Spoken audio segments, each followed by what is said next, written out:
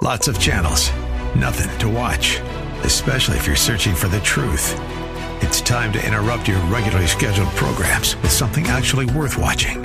Salem News Channel. Straightforward, unfiltered, with in-depth insight and analysis from the greatest collection of conservative minds like Hugh Hewitt, Mike Gallagher, Sebastian Gorka, and more.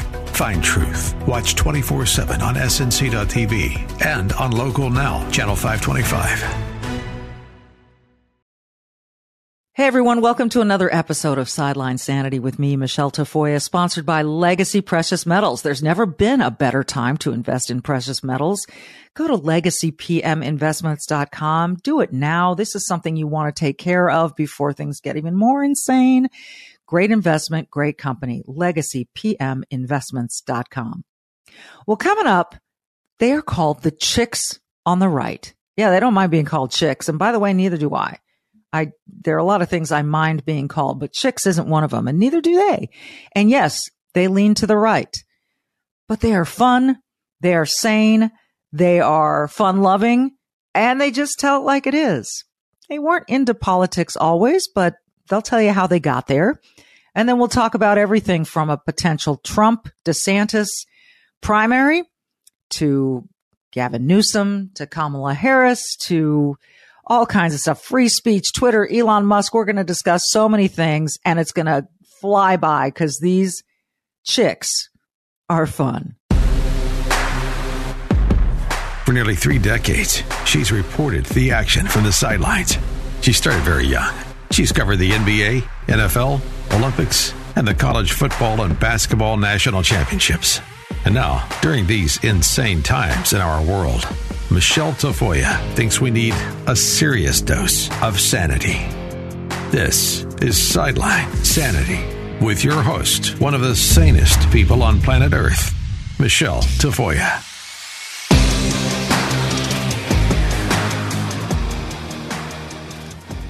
It is liberating to be able to call someone a chick.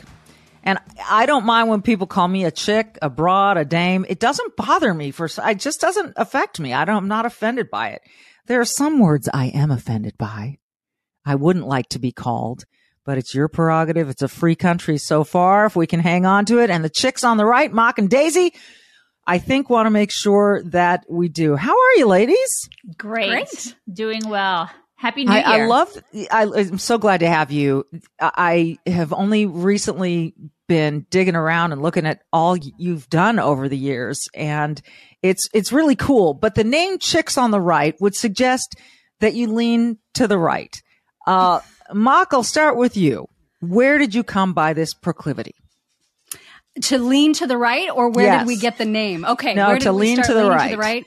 Yeah. Well, it's an interesting story, and you can actually listen to the story of how we became the Chicks on the Right in our podcast. We did a whole episode on the Chicks on the Right podcast several deep dives ago, and it's an interesting story. And I bring it up because it's a unique way that we met.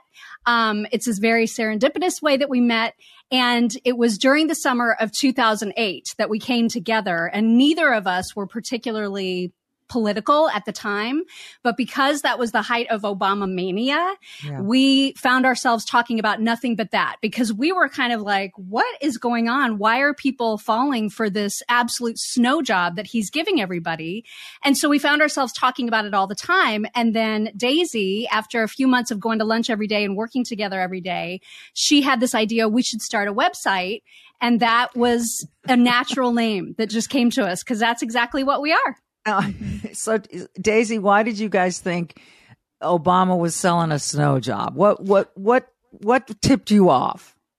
Well, he came onto the scene, and we had not really heard much about him before. And it wasn't that I was not political. I didn't really talk about it much with my friends. It wasn't something that we discussed over chips and salsa at lunch or anything. Or it was more like shoes and families and kids and stuff like that. That was more what we discussed. But we found ourselves talking more about this guy and how the youth of America, they were so enamored with this guy, and they had stars in their eyes over him. And we were like, wow, I mean, he's really snowing these people, because he just sort of burst onto the scene. And I think it was the way that he got a hold of young people and the way that they use pop culture and the way that they started using social and stuff like that with these kids. And so we saw how Democrats did it so much better than Republicans. And we were like, gosh, we're not doing that. We're not reaching out with pop culture. We're not doing it with just culture in general. And so we saw that there was a need that needed to be filled. We saw that there was a way that they were talking to people that we weren't doing that on our side of the aisle. Yeah. And we were like, see need, fill a need. And so we decided to start the website. It's a pretty remarkable response to a president, probably a candidate at that point, and then he became president, obviously, and to go all in at that time. How far, Daisy, did you think you guys were going to go with this? Oh my goodness. We thought our parents would read it. we thought it would be just like our parents and a couple of friends, and we would be happy with that, just to be able to get our frustrations out and our thoughts out on a website. But then we started getting a little bit of a cult following, and we were surprised by that. And I think what surprised us the most was that there were people just like us who were looking for like-minded women and men that needed that group of people that look like them, that talk like them, that when I say look like them, it's not like they looked exactly like us, but that just felt like them and said the things that we were saying and said it in a way that was not buttoned up and pundit-like, but was just, like talking like I was saying, over chips and salsa at lunch. And we're very inappropriate.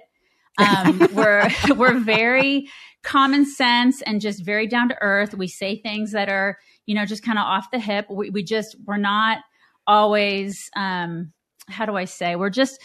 Sometimes we do it in a way that's humorous. A lot of times we do it in a way that's humorous. We take serious subjects and we try to make it so it is easily digestible for people. Yeah. Which can be tough in the political climate, right? And it can be tough with tough subjects that are not always fun to talk about.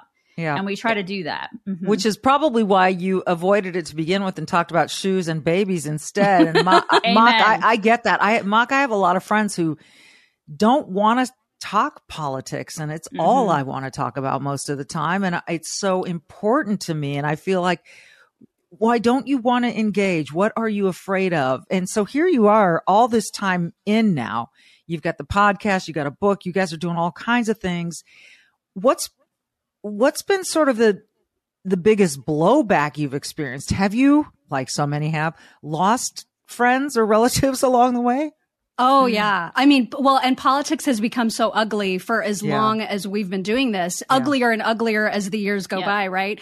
So we have personal stories within our own families about, family relationships that have suffered, friend relationships that have suffered.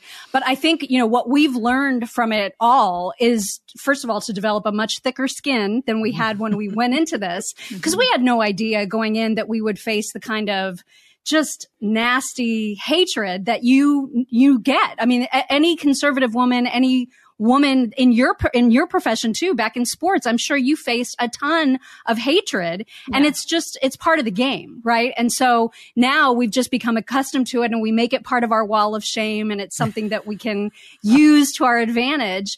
But I think we just talked about this morning, as a matter of fact, on our podcast, about how it must be kind of nice for people who aren't engaged to just live through life, not actually even knowing what's happening. And I get it. At this point, it's become so awful that I almost understand it when people just want to tune out of the noise and not know, because it's almost easier to go through life that way, just not having a clue how bad it's getting. It's the old saying, ignorance is bliss, right? Totally. Yeah, exactly. And the names that we've been called, I mean, it's like it used to be when we first started, being called a racist it just was so painful to be called that. Like, that was the worst thing ever. And now they've moved on to white supremacists, So racist became. I hear you. Yeah, that you mentioned being called a racist is so painful, and it seems to me that's why they the other side or whoever wants to use that term uses it, because they do know that it inflicts such harm on the target of it. And now white supremacists, let's go even a step further, right? You're not just a racist. You're a white supremacist. You believe whites are it's just, it is painful and it's sickening. But I've come to accept, and I'm sure the two of you have, that this is part of their game. It's part of their, it's part of their ammunition. If they call you that enough, maybe you'll just cower into the corner, right, Daisy? I mean, maybe you'll just say, okay, never mind. It's too hard. I'm just going to go away. Right. Because I teach my children that's how they want to shut down a conversation. Yes. That's how non-intellectual people want to shut down a conversation. Don't let them do it.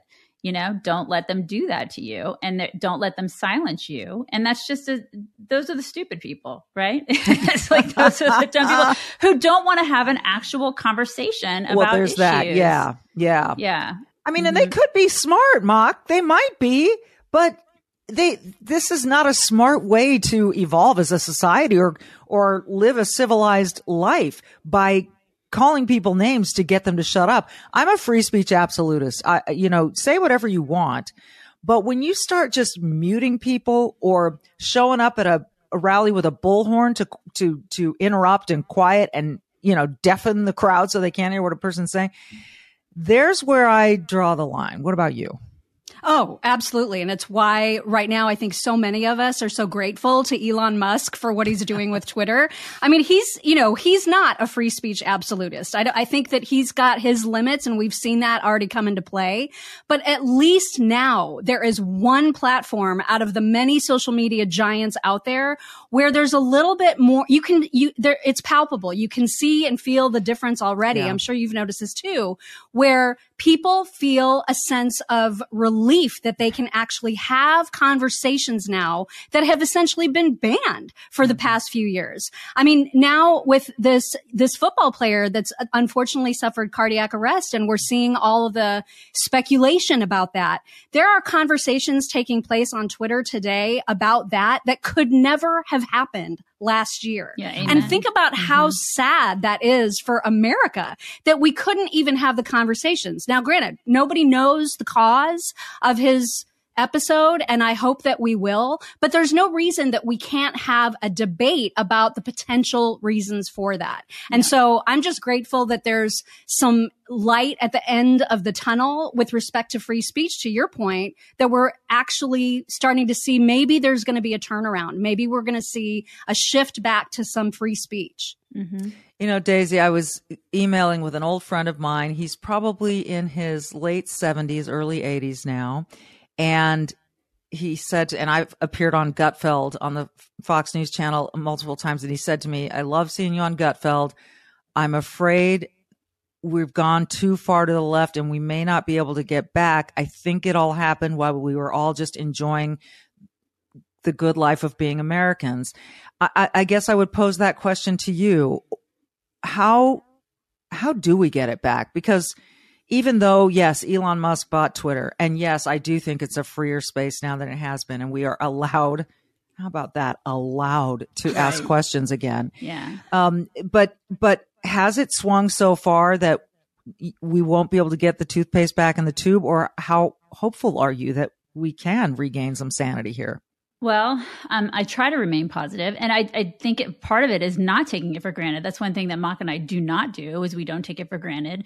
But teaching our children to not take it for granted, because that's the generation I worry most about, is my kids, that generation, and then our potential grandchildren, right? Because that generation, they take so much, millennials, and then the generation after them, what do they call them? What is that? Z? Z. I think it's Z. I lose track of I've lost track too. Right. I don't know what the heck they are, but that generation, I worry about them, because man, they take it for granted. They take so much, they just crap all over this country. They think it's so awful because they've been taught that it's awful. So exactly.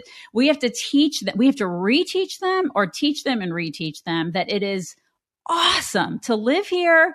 It is awesome, the freedoms that this country affords them. And we have to tell them how amazing, I try to tell my kids how amazing it is to be here every single day. And that, especially like as women, my daughters can't do the things that they do here in other countries. I try to show, like my 12-year-old daughter, I say, in Saudi Arabia, you can't do XYZ. Like, she's a swimmer.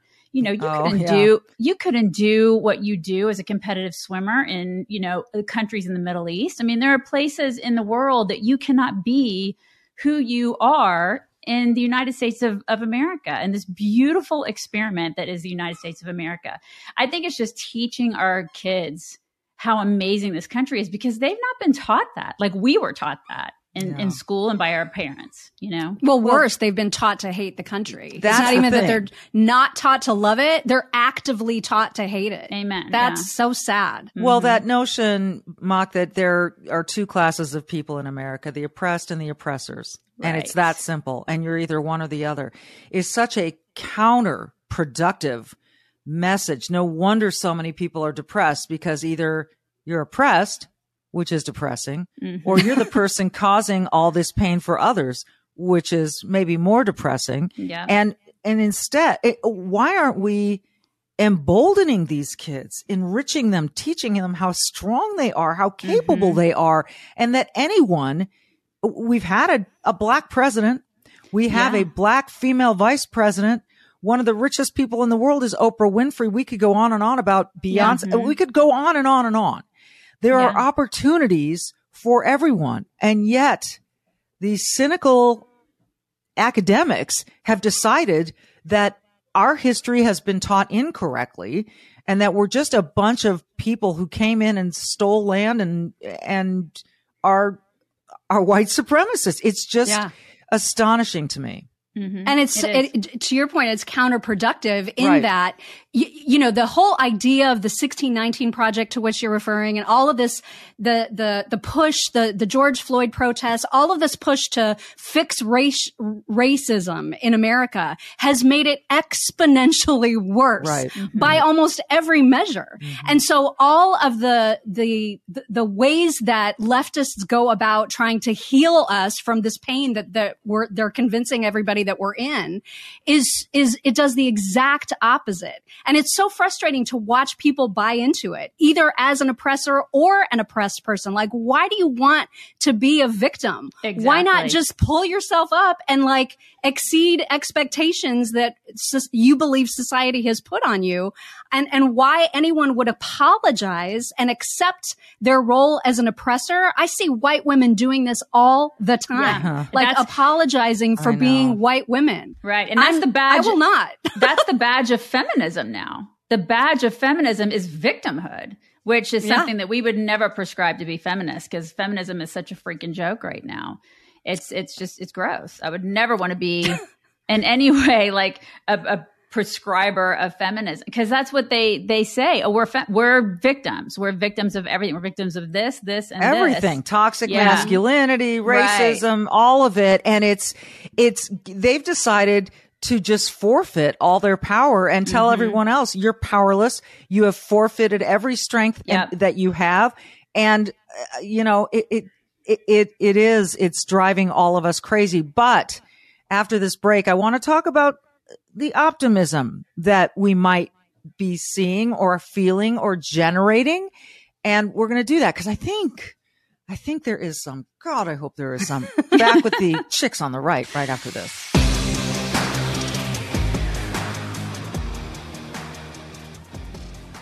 A long time now, I've been talking about legacy precious metals, and there really has never been a better time to invest in gold and silver. And the only company I trust with this kind of stuff is Legacy Precious Metals. We've been connected with them for a long time. They're good, trustworthy people who just want to educate you on your options and help you make the right decisions for you. Now, the stuff we're going through right now, oh my goodness, 2023 is just underway, and already you're starting to think, can they get it together in Washington, D.C.? Is inflation going to wane? Is my gas price going to go down or up? What's going on? And what's it going to be like? Well, a good long-term play after you consider all your short-term stuff is gold and or silver. Now, gold is a hedge against inflation. It protects against a weakening dollar. No other investment can do that. The stock market can't do that. So why don't you check into gold and silver? Remember 2008? A lot of people are comparing right now to 2008. And back then, those who invested in gold saw significant gains. and others lost their retirement. So get on the phone or get online and get in touch with the good folks at Legacy Precious Metals. Here's the number, 866-528-1903, 866-528-1903, or download their free investor's guide at legacypminvestments.com, legacypminvestments.com.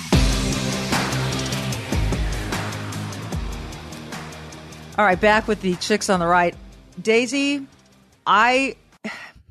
maybe I'm stupid, naive, Pollyanna. I'm optimistic. And if I weren't, I don't think I would be doing my podcast. I don't think I would have left my gig at the NFL, at NBC to speak out. But I feel as though I had to. I feel as though I kind of like you guys do. Like I need people to hear it from not just the people they're hearing it from, but maybe some sane common sense, just middle of the road kind of folks like me to hear these messages of you're not a victim. Don't give away your power. America's not evil. You should see the rest of the world. Masks don't work, yada, yada, yada. How much optimism do you have, Daisy? It's funny because when we first started, I probably was more of a pessimist, and then Mock was the optimist. I think we flip-flopped a little bit over the past year. There was no net gain there if you flip-flopped. Right? We've flip-flopped. She's become a little bit more like trepidatious with stuff, and I'm a little more, and I feel like I'm a little more optimistic, probably at least going into this year. I see our community. We have a great community of people, and I see them. And I see, like, when we meet people at our meet and greets, we do a podcast every single morning. We have a great chat going. And I see them talking to one another. And these people are real people in the real world. And a lot of times we don't focus a lot on the real world. When I say us, just people in general, we tend to like watch the news and we see what's going on like on social media, and people are awful to one another, and the media and, politicians and all these powers that be want us to believe that everybody hates everybody.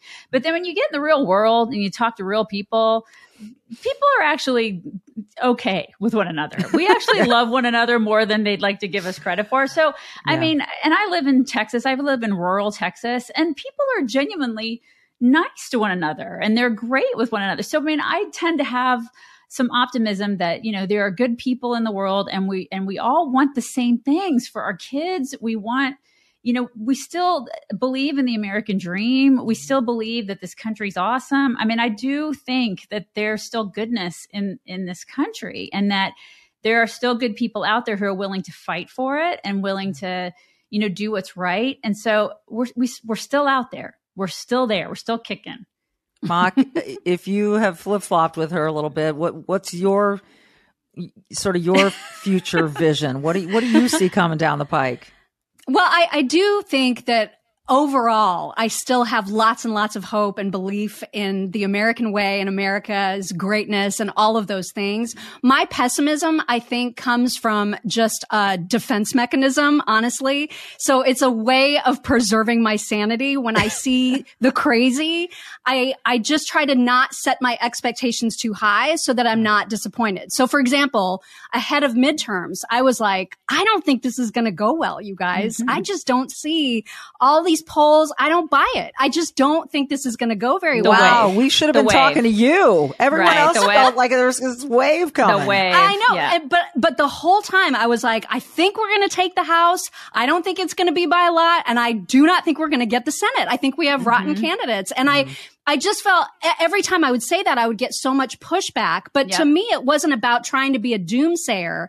It was about literally just trying to protect my own sanity, because I thought if I let myself, run away with this belief that everything's going to be great, think of how disappointed I would have been on election day. Instead, I was like, well, this is about how I thought it was going to go. That's amazing. I mean, that's kind of interesting that you foresaw what so many didn't. And I was, unfortunately, I was one of those sad saps who was optimistic about it. But let's look ahead a little bit. The one thing that did happen in the midterms that I think really caught everyone's attention nationwide was Ron DeSantis's win, and how he flipped even Miami-Dade County, which is typically a very Democrat-heavy county. And And that the way that he won compared to his first election to this one was just an utter, I mean, he just trounced, right? And a lot of that, I think, came from, he handled the hurricane down there so beautifully well. I have a place down there and was following it very closely and was watching him very closely and what he was doing. Compare that to the recent storm in Buffalo, for which there was like seemingly zero preparation by the New York government and by, you know, any of the assets they had there went into place afterward, and it was really too late. I think that is a vast difference. So what I'm getting to now is that Ron DeSantis, on the night of his election, with his stunning wife and his adorable 3 children up on stage with him, very much looked like a presidential candidate to me. Yeah. And I think a lot of people started to go, this is really interesting. If he can turn Florida a solid red, you know, what might he be able to do nationwide? In the meantime, I wrote an open letter to Donald Trump not to run, but he didn't listen to me. And he didn't. So, but he is the I would have signed that letter. I would have signed that letter for you. Totally.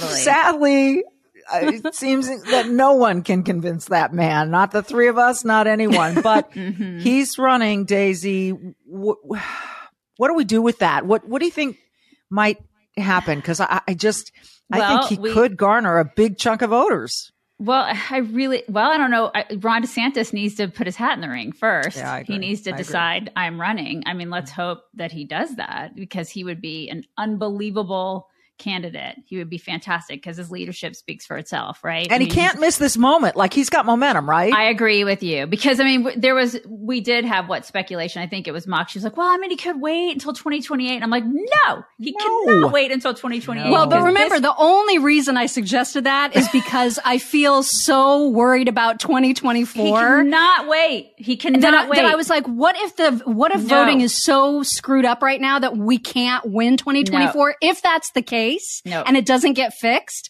then I want him to wait. But if voting is secure, hell yes, that is my guy. Usually I have a cardboard cutout of him right behind me. She does. She basically, there's a restraining order. Don't you? Oh, God, I do have a little bit of a crush. There's a restraining order, Michelle. I'm pretty sure. Well, so you know what? That's fake news. That is fake news. but yes, But Trump has to bow out, or if he doesn't, I think the American people, I would hope that at least the people on our side of the aisle, because, you know, just talking to people, I know that there are the all in Trumpers that are going to be like, oh my gosh, it's Trump or nothing. No I'm going to stay home, right?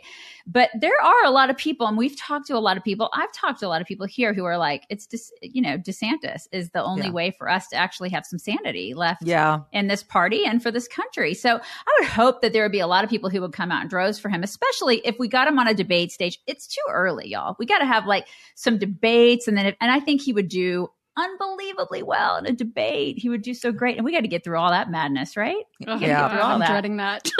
and Mock, here's the thing, like, I realize we're talking about your crush here, and so you're a little biased, but I know, right? do think, you know, people are convinced. I'm not one of them, but many people are convinced that Trump can take down anyone, that he can use his old tactics and take down anyone. My reply to that is, we know his tactics now. We know how he game plans, and you can counter game plan that. And if there's anyone who can do it, it seems to me, it's DeSantis, who is pretty fearless. And so, you know, how do you envision a debate? But if it came down to the 2 of them, how do you see that going? Well, it's going to be ugly. I don't think there's any question about the fact that they're going to be very, very scrappy against one another. And Trump will be extra ugly because he already started it, right? With the DeSanctimonious nonsense. The moment didn't stick very well, by the way. But anyway, go ahead. But the moment that happened, that's when I was just like, I am done. Like, I'm done with this immature, juvenile name calling nonsense. I'm sick and tired of it. We need someone that can lead and that can be taken seriously. And so I do worry about the only Trumper faction, because I think it's unusually large. But I would hope that in in a general, at least, or like in a primary, that enough people with level heads will prevail, and that in a general, even those only Trumpers will recognize that for the good of the country, it's time to move past Trump. Right. Especially if it's against Biden. Look what he's Oh, doing. my gosh. Crying out Yeah. loud. Exactly. Look at your 401k for crying out. Look God, at so nothing many else. things. I mean, look at Yeah. the border. Look at, Yes. there are so many. I mean, I was prepared for some things to go badly during this administration. It has gone insanely badly. Yes. I just used two adverbs. I think that It's wasn't okay. good. It's anyway, fine. you It's know what I okay. mean? It's We been, totally know. It's been so much worse than I ever could have anticipated. And Yes. I get truly angry. The fact that he just dismisses what's going on at the border as if Yes. those people's lives don't matter, as if our border patrol agents do not matter. It sickens me how small he thinks that problem is when it's impacting so many lives. So this has gone far worse than I ever expected. Do you really, Daisy, do you really believe that Biden will run again? I mean, I like to say no because he's so old, but he's just so old and he's so senile, you guys. But the thing Visiting angels. I know we always sing that. America's choice and home care. We always sing that on our podcast. I wonder But if what Jill we do on our Biden is show. secretly a visiting angel. She is. Oh my gosh, it's elder abuse is what they're doing. But we've said that for years now. But all signs point to yes. Like they're insane at this point. I think that they will run him again. Why? I have no idea, but they will. I think I don't know. Mock, is there any good alternative for the Democrats? No, I mean their alternates are awful. I mean Kamala it's just it's it was laughable Pete. how ineffective she is. Mayor Pete, awful. Can't I mean, do and the that now. Southwest debacle, all the airline stuff is just another example of how utterly useless he is. They don't have anybody waiting in the wings that would make sense. Although I know they've thrown around Gavin Newsom as a potential, and I suppose he's slick enough and he's going to attract enough of the right people. I hope Biden runs again because I think he's going to be extra easy to beat, especially in comparison to someone like a Gavin Newsom, who I think can, do the whole Shooter McGavin kind of, I'm going to get people with my car salesman approach. Yeah. I think there's enough stupid people that are going to buy what he's selling that it makes me a little nervous. Biden, I think, is much easier to beat. So I'm hopeful that he runs again. Yeah, and then if you put a Biden up against a DeSantis, that would be amazing. Yeah. It would just I mean, be if it's amazing. DeSantis, Gavin, Newsom, it gets really interesting. It becomes the battle of the hair almost, Yeah. And it's just, but all you need to do is show people pictures of California, things that have gone on in California. I mean, that's the state I was born in and raised in, both my parents, and grew up in. And I was just there for New Year's, and it's just tragic. It's just It is. awful. It's some of the most beautiful land in the world, and people are leaving in droves, and good for them. I'm sure they're coming to your states too, but so much so because I see all the Subarus driving around. It's out of control. Right. oh, we could go in so many directions for so long. But I promise my listeners bite-sized amounts. So what this means is we will have to do it again, ladies. I'd love to You'll have have you to back. come on our show. I You would do. love it. I would absolutely love it. It's fun to talk to like-minded people who seem really normal. And, you're right. I don't remember which one of you said it, but we seem to pay attention and think that AOC is the average Democrat. Well, I don't think that's true. And I also don't think, I don't think that Matt Gaetz is an average Republican. So I think that unfortunately the cartoon characters get our attention, and it seems like an insurmountable thing to get people to really pay attention and do their due diligence on these candidates. But we gotta hope, and maybe the Republicans will get smarter in the way that they choose their candidates first. And then promote them. We'll see.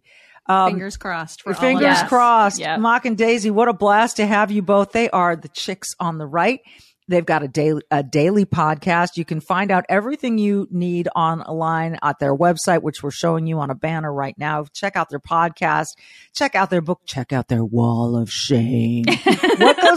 What goes on the wall of shame? Hate mail that is interesting. I mean, we get hate mail every single day, but if there are people that get scrappy enough in a back and forth exchange when I feel like they could actually make us some money, then I feature them on the wall of shame. We're capitalists. That's right. I love it.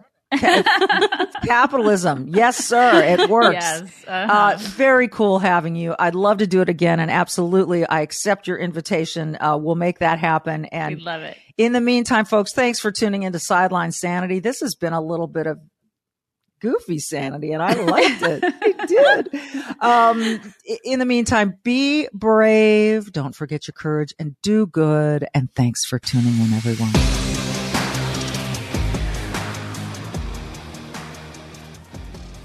Happy to talk once again with Charles Thorngren, the CEO of Legacy Precious Metals. You know, I think it still is confusing to people, some people, as to why a precious metals investment would be a worthwhile one, particularly at this time when they're thinking, I'm doing all I can to put gas in the car. Why is now a particularly good time? And we'll go from there to how small of an investment is worthwhile for someone. You know, a great question. And I think the importance of why really comes into the fact that we have to save for ourselves, whether it's a little here, a little there, whether it's making it a plan and putting out so much a paycheck, whether it's making sure we fund our retirement account. We have to realize we are responsible for ourselves in the long run. You mean that no one else is going to ride up and save us, on some white steed? It ain't going to happen. It ain't going to happen. And anyone who's promising to do that is getting ready to take advantage of you in some form or fashion. Yeah. And so if I'm an investor, a potential investor, and I'm looking at Legacy Precious Metals and I'm saying to myself, this sounds smart. I don't have a lot to spend. What would you tell that person? I would say, do what you can. If you never start, you never get there. So the most important step you can take is saying, I'm going to take care of myself and my family. I'm going to make it a plan. I'm going to take action. I'm going to start in the way that's comfortable for me. That's the important thing. The first step is always the hardest. But once you take that first step, the second step is easier. And then you're moving. And then once you're in motion, it's hard to stop you. So that first step, most important step. I always tell people they can call and talk to an IRA expert or check out the guide that they can download for free, the Investor's Guide. What is the number one question that you get from people who are first-time investors? The biggest question I get is this right for me? That is the question. And that comes from everyone. So everyone's asking the same, is this right for me? And yet we're all so unique. And yet it is a sound investment for just about any portfolio, isn't it? It is. Even though we're all unique, that uniqueness is going to tailor the way we begin the investment. Okay. But we're all in the same situation. That's the one thing I think we seem to forget in today's society.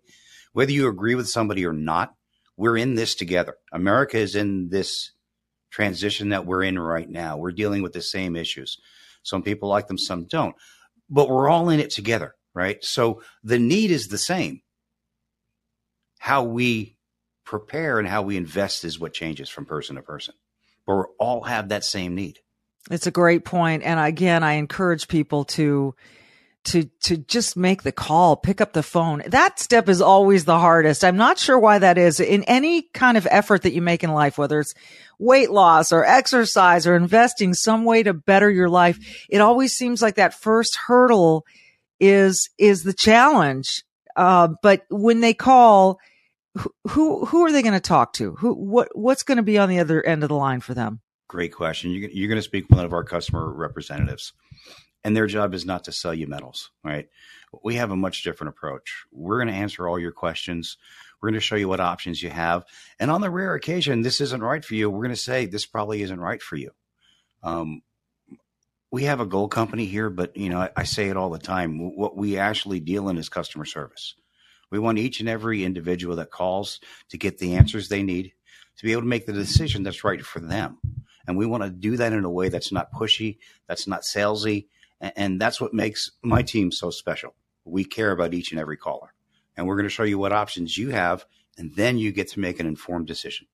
So don't be afraid of the phone call. It's the best thing you can do. And this is why I am so honored and I feel privileged to be sponsored by Legacy Precious Metals. They're the ones that I'm going to deal with, and I encourage you to pick up the phone, give them a call. Even easier, go check out their guide.